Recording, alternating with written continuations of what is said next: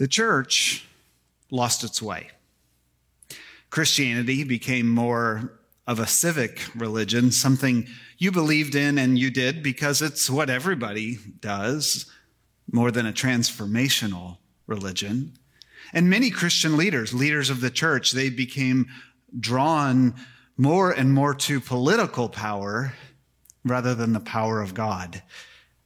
The gospel of Jesus, well, that ended up being co-opted as a tool for control and even domination. It was used to dominate those who think differently or come from a different place or look differently. And so those that were longing for something spiritual, a spirituality that met their deep hungers and their thirsts, they began to leave the church in droves. And no, I'm actually not talking about the church in the 20th and 21st century, although I certainly could be. The description fits. But what I'm actually describing is the church in the 4th century. As the church and Christianity became more and more synonymous with a person's countries and allegiance, which is what happened to be Rome at the time, but could be America in our time, this is exactly the pattern that took place. Those longing for a deeper life in God fled the spiritually anemic church of their day. In the year 270, this movement in Christianity began with a man named Anthony who fled his community, his city, and went out into the desert to seek God without all the distractions of modern life there in the city. And so he and all those others that came after him, they're actually following this biblical pattern, this biblical tradition. In fact, many of them moved out and lived in the very same desert that Moses and the Hebrew people wandered in for 40 years after leaving Egypt. Some of the others fled into the very same desert that John the Baptist had preached in and that Jesus had spent those 40 days and nights fasting in.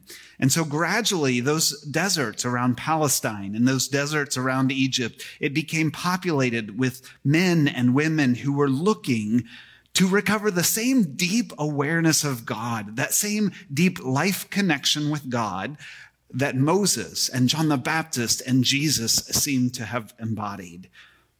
Today, those men and women are often referred to as the desert monastics, and the wisest among them we refer to as Amma, or mother, and Abba, or father. And their spiritual insights that they developed out there in seeking God and the wisdom that they learned of what it means to seek God, that's always lived kind of on the edges of the church. And on the edges, it has come down to us throughout history in the form of short stories and sayings about them. And today, I want to share with you the story and some of the teachings of one of my favorite among them, Abba Moses, the Ethiopian, or Moses the Black, as he was sometimes referred to. Now, you may not have heard of him before, but actually, just like St. Patrick is considered the patron saint of Ireland, Abba Moses is recognized as the patron saint of Africa and also the patron saint of nonviolence, which has a lot to do with his backstory. So that's where we're going to begin today. You see, long before Moses the Black was a desert saint, he was actually a slave to a wealthy and an important man. And we don't know the details of his time in slavery and his release, but what we do know is that Moses murdered someone as a slave, and so his master banished him. And out there, without any place, with no future, no protection, no prospects, Moses did the same thing that desperate kids in our urban societies do today in those wildernesses that they live in. Abba Moses, or Moses the Black at that time, as he was known, joined a gang of sorts, this band of robbers. And then it wasn't really too long before Moses the Black, the Ethiopian, became the leader of this gang because he was big and he was strong and he was vicious, and word got around that you didn't mess with Moses and you didn't mess with his gang. Because you see, these guys, they weren't just thieves. they were violent. You could get murdered if you got in their way. And this was Moses' life. He was strong. He was fearless. He was violent until one day he ended up running from some authorities in a particular town, and he ended up outside of town running into and hiding in a monastery. And there in that monastery, Moses encountered something really unusual. He encountered a kind of quietness that he had never known, and a kind of dedication that was unfamiliar to him. The monks weren't quite like the gangs he had known, and they weren't like the slave master he'd grown up with. And something about being around these monks began to work on Moses. He saw something in them that he wanted for himself, something that he couldn't steal or take by force, but something that he had to surrender to. And after a while, being around that something brought tears to his eyes. Tears for what he has been and done. Tears for who he has become. Tears of longing for the peace and stability that he saw in those monks. Tears that ultimately helped Moses decide to walk away from the life that he had known. He wanted to become a monk. But remember, Moses had a reputation at that time. The monks, they were sheltering him, but they knew who he was and what he had done, and they certainly weren't ready to let him in as a member of their community. I mean, it was one thing to give him shelter. It was something else to allow him to become one of them. But Moses was insistent. And day after day, his tears kept coming, and he began to do everything they said, everything they asked, until finally they relented, and Moses the robber became Moses the monk. Now, sometimes because of his really dramatic change that he went in from his former life to his new life, his story actually has this tendency to get reduced to some oversimplification of a conversion experience. It's sort of the same thing that has often happened in the Baptist tradition and some of our stories along the way. We say, look at how bad that person was before they walked the aisle, and then they walked the aisle, gave themselves over to Jesus, and now look at how good they are. I don't know about you, but I've heard stories like that all the time growing up as a kid. Only those stories often tend to be quite misleading for us and for Moses. I mean, yes, God's grace and love can change us, but those moments of conversion are really just the very beginning of that change. They're the tip of the iceberg, the part that's just above the surface that can be seen. But with any iceberg, just like any soul, there is so much more under the surface.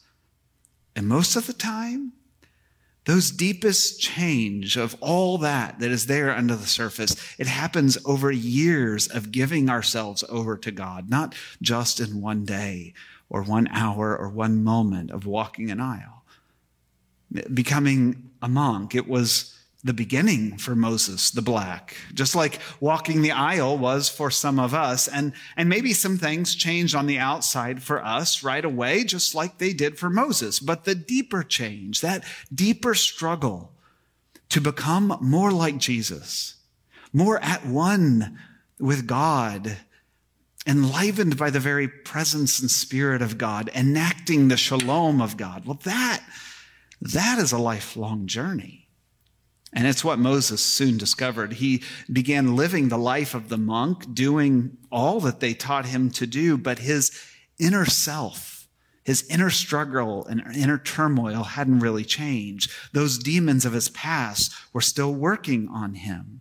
Those struggles of lust and longing, those temptations of power and wanting more, they kept working on him. And it seemed that no matter how hard he prayed or how much he tried to do, he just could not find the peace, that inner freedom that he saw in those other monks. And so one day he went up to one of the leaders and he asked them, well, what to do? And first, they taught him a mild version of fasting as a spiritual practice. Don't eat every day until you're full, they said. Just stay a little bit hungry. Just stop a little before you're full, and you'll start to gain some control over your desires and your impulses, which is good advice. And so he tried that, but still, Abba Moses struggled. Still, he felt like temptation was always taunting him, always knocking at his door. And so he asked again, and this time they taught him about all-night prayer vigils, and Moses, eager that he was, decided that he would demand this of his body, an all-night prayer vigil. So all night, he didn't even let himself kneel down to pray, afraid that he might fall asleep if he was kneeling. And so all night he stood, trying to pray. Even with his body growing a little bit weak from hunger, he stood hour after hour. As his body was weakened from hunger, he stood there. As the candle was burning lower, he stood there trying to pray, determined to find God's peace. He stood there all night until those early morning hours when finally he just collapsed in despair. It felt hopeless for him. And it was then that his spiritual father took him up onto a rooftop and had him look off to the west. And there off in the distance, it said that Moses saw a whole army of demons ready to attack and torment Abba Moses. Then his spiritual father told him to look off into the east. And there it said that he saw this innumerable host of angels standing there at the ready. And that's when his teacher told him, "Behold, those who are in the west are those who are fighting against us, fighting the holy ones. And those whom you've seen off in the east are those who are sent by God to help us saints. And see, those who are many are with us." In other words, the teacher was saying, yeah, that temptation is strong. They do not leave any of us. But neither does God leave us or abandon us. And that power of God, that grace of God, is always stronger than the temptations and power that evil can ultimately have over us. You see, it was a vision teaching Moses to understand that he, just like you and me, he does not fight his struggles alone. The struggles of temptations, the struggles of his warped desires, the struggle of his guilt, the struggle of his pride, the struggle of his greed. He does not stand alone against the struggle of evil in his own heart. The power of heaven itself is fighting alongside of you. And when I hear that story and all that Moses did to fight with those inner demons, those demons of lust and despair that gripped him, those demons of violent anger that would pulse through his body and his heart, I'm reminded that all of the spiritual practices in the world could not free Moses, and they cannot free you and me. Fasting, prayer vigils, scripture reading, you name it, by itself, it will not change you, because ultimately it is God that changes you. It is God that frees you. Which is to say then that change does not happen by our willpower. You cannot force grace. Although we certainly try, don't we? But all that you can do, all that Moses could do, all that the spiritual practices can do is just create the conditions where an encounter with God becomes possible. The conditions where deep change in us and healing grace becomes possible. In fact, Ruth Haley Barton says this really well in a book that the leadership team and the staff have been reading together this year. This is what she writes. In the end, this is the most helpful thing any of us can say about spiritual transformation. I cannot transform myself. or anyone else for that matter. What I can do is create the conditions in which spiritual transformation can take place. What we can do is create the conditions that make an encounter with grace more possible. But in the end, I cannot transform myself or anyone else for that matter. I think we have a really hard time with this. So I want to invite you to say that with me in your heart or out loud. I cannot transform myself or anyone else for that matter. All we can do is make ourselves open to a possibility of an encounter with grace. It's at least part of what we discover from Jesus' parable that we heard there in Luke 18. But remember, for Jesus' audience, the Pharisees, they weren't the bad people that we sometimes make them out to be in our time. That's not how they were seen in their time. The Pharisees, they were these upstanding citizens in the community. They were the faithful church members and faithful church leaders. So if you have ever been a leader in this church or any other church along the way, if you've helped in Sunday school or you've helped lead in worship, if you've been a regular giver or a regular attender, if you've been in ministry in some kind, if you've been a pastor, then you, like me, are pretty similar to the Pharisees of Jesus' day. They would have been seen in the very same light that we are. For the Jews of his day, the Pharisees were someone they mostly looked up to. But the tax collectors, on the other hand, well, those guys, they were the sleazy types that betrayed everyone and cheated their way to getting rich. The tax collectors, they were those ones who decided to seize the opportunity to align themselves with the Roman Empire and take money from their own fellow neighbors, their Jewish people, to give it to Rome. In Jesus' world, for his audience, when he was telling this parable, no one liked the tax collectors, but everyone would have looked up to the Pharisees. And so, of course, they would understand why the Pharisee would pray what he prayed, as Jesus tells the story. I'm sure glad that I'm not like the tax collector over there. Thank you, God, for helping me to not become that kind of person.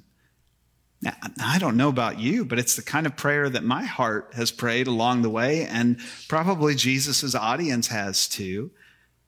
And those listening to Jesus also knew why the tax collector had so much to repent for: betraying his own people, stealing from the poor in order to give to the rich, and then lining their own pockets at the same time.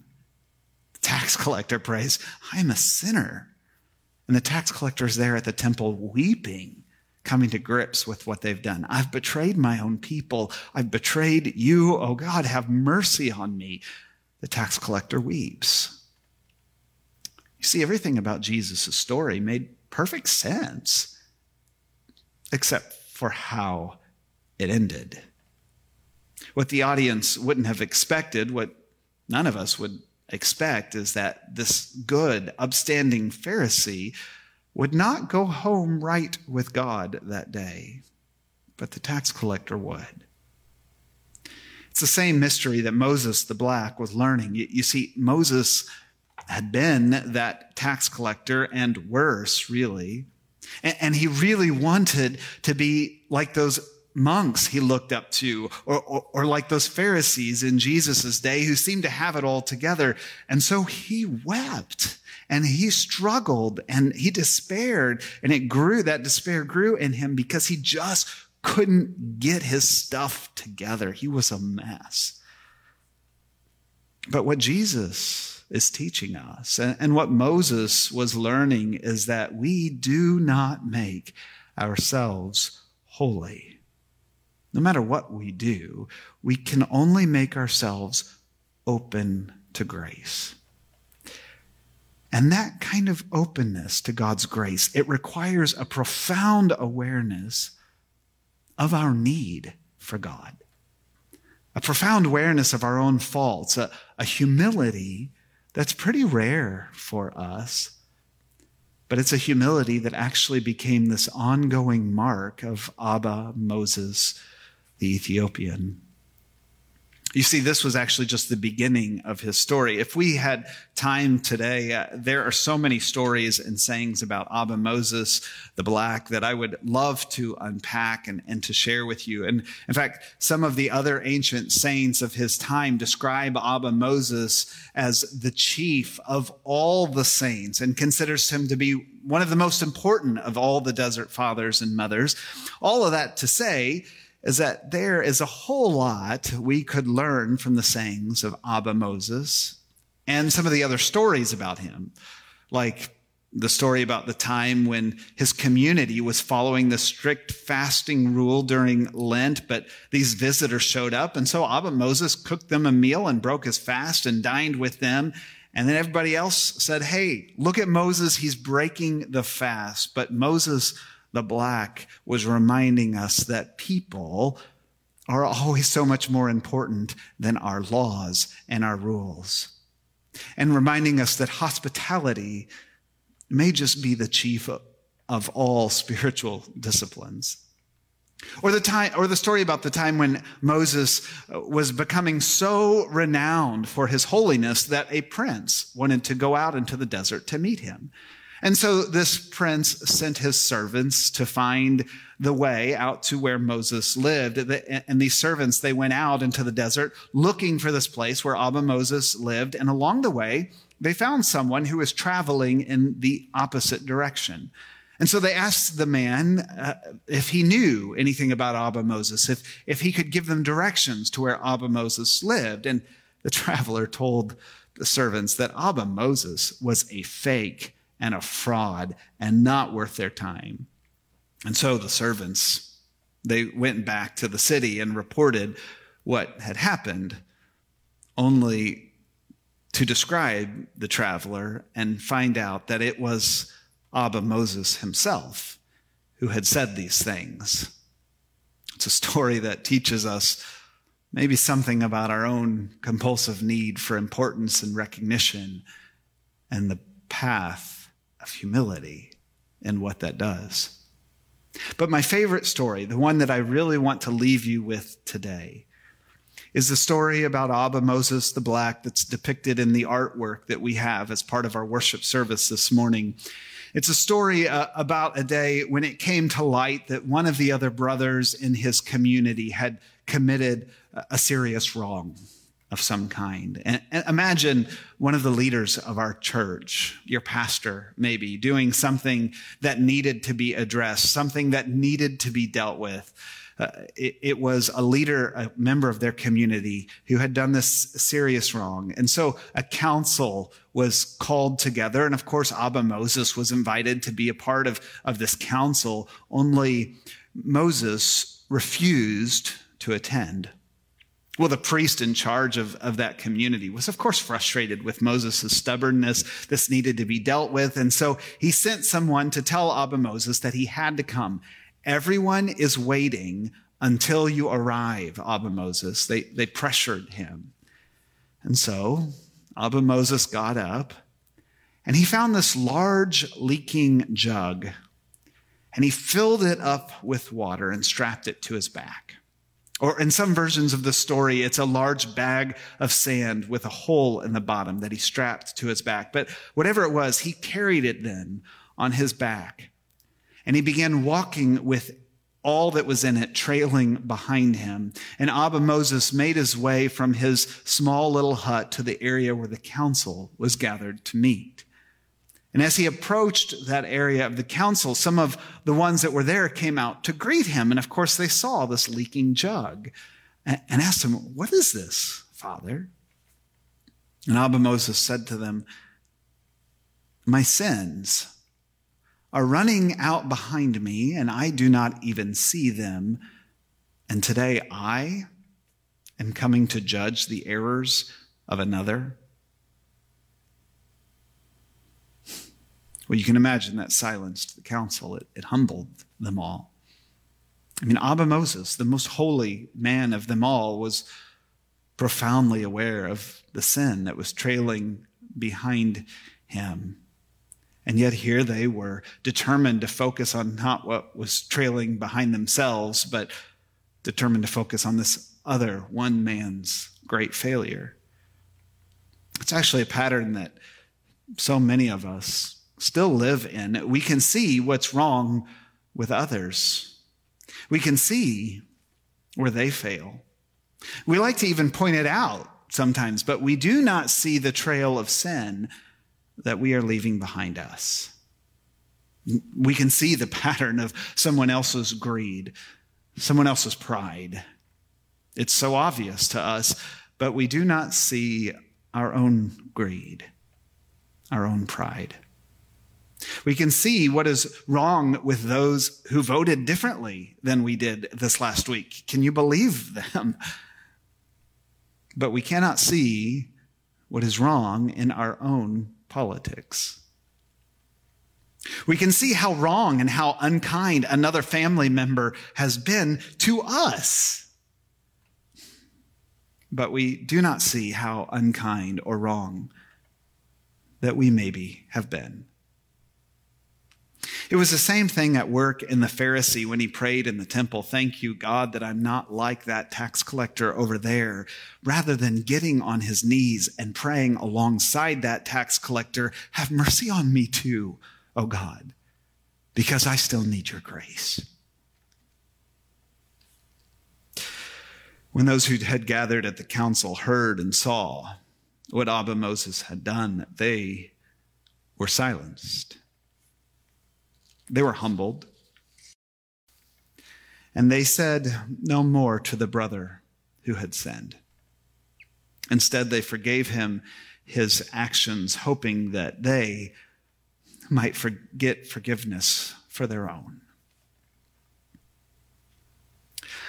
Abba Moses the Black, the patron saint of nonviolence, the patron saint of Africa, has much to teach us about surrendering and grace, about humility and power. So let him guide you in these days. And you may just find the power of God meeting you in your great weakness, transforming you to become more and more like Christ. Amen.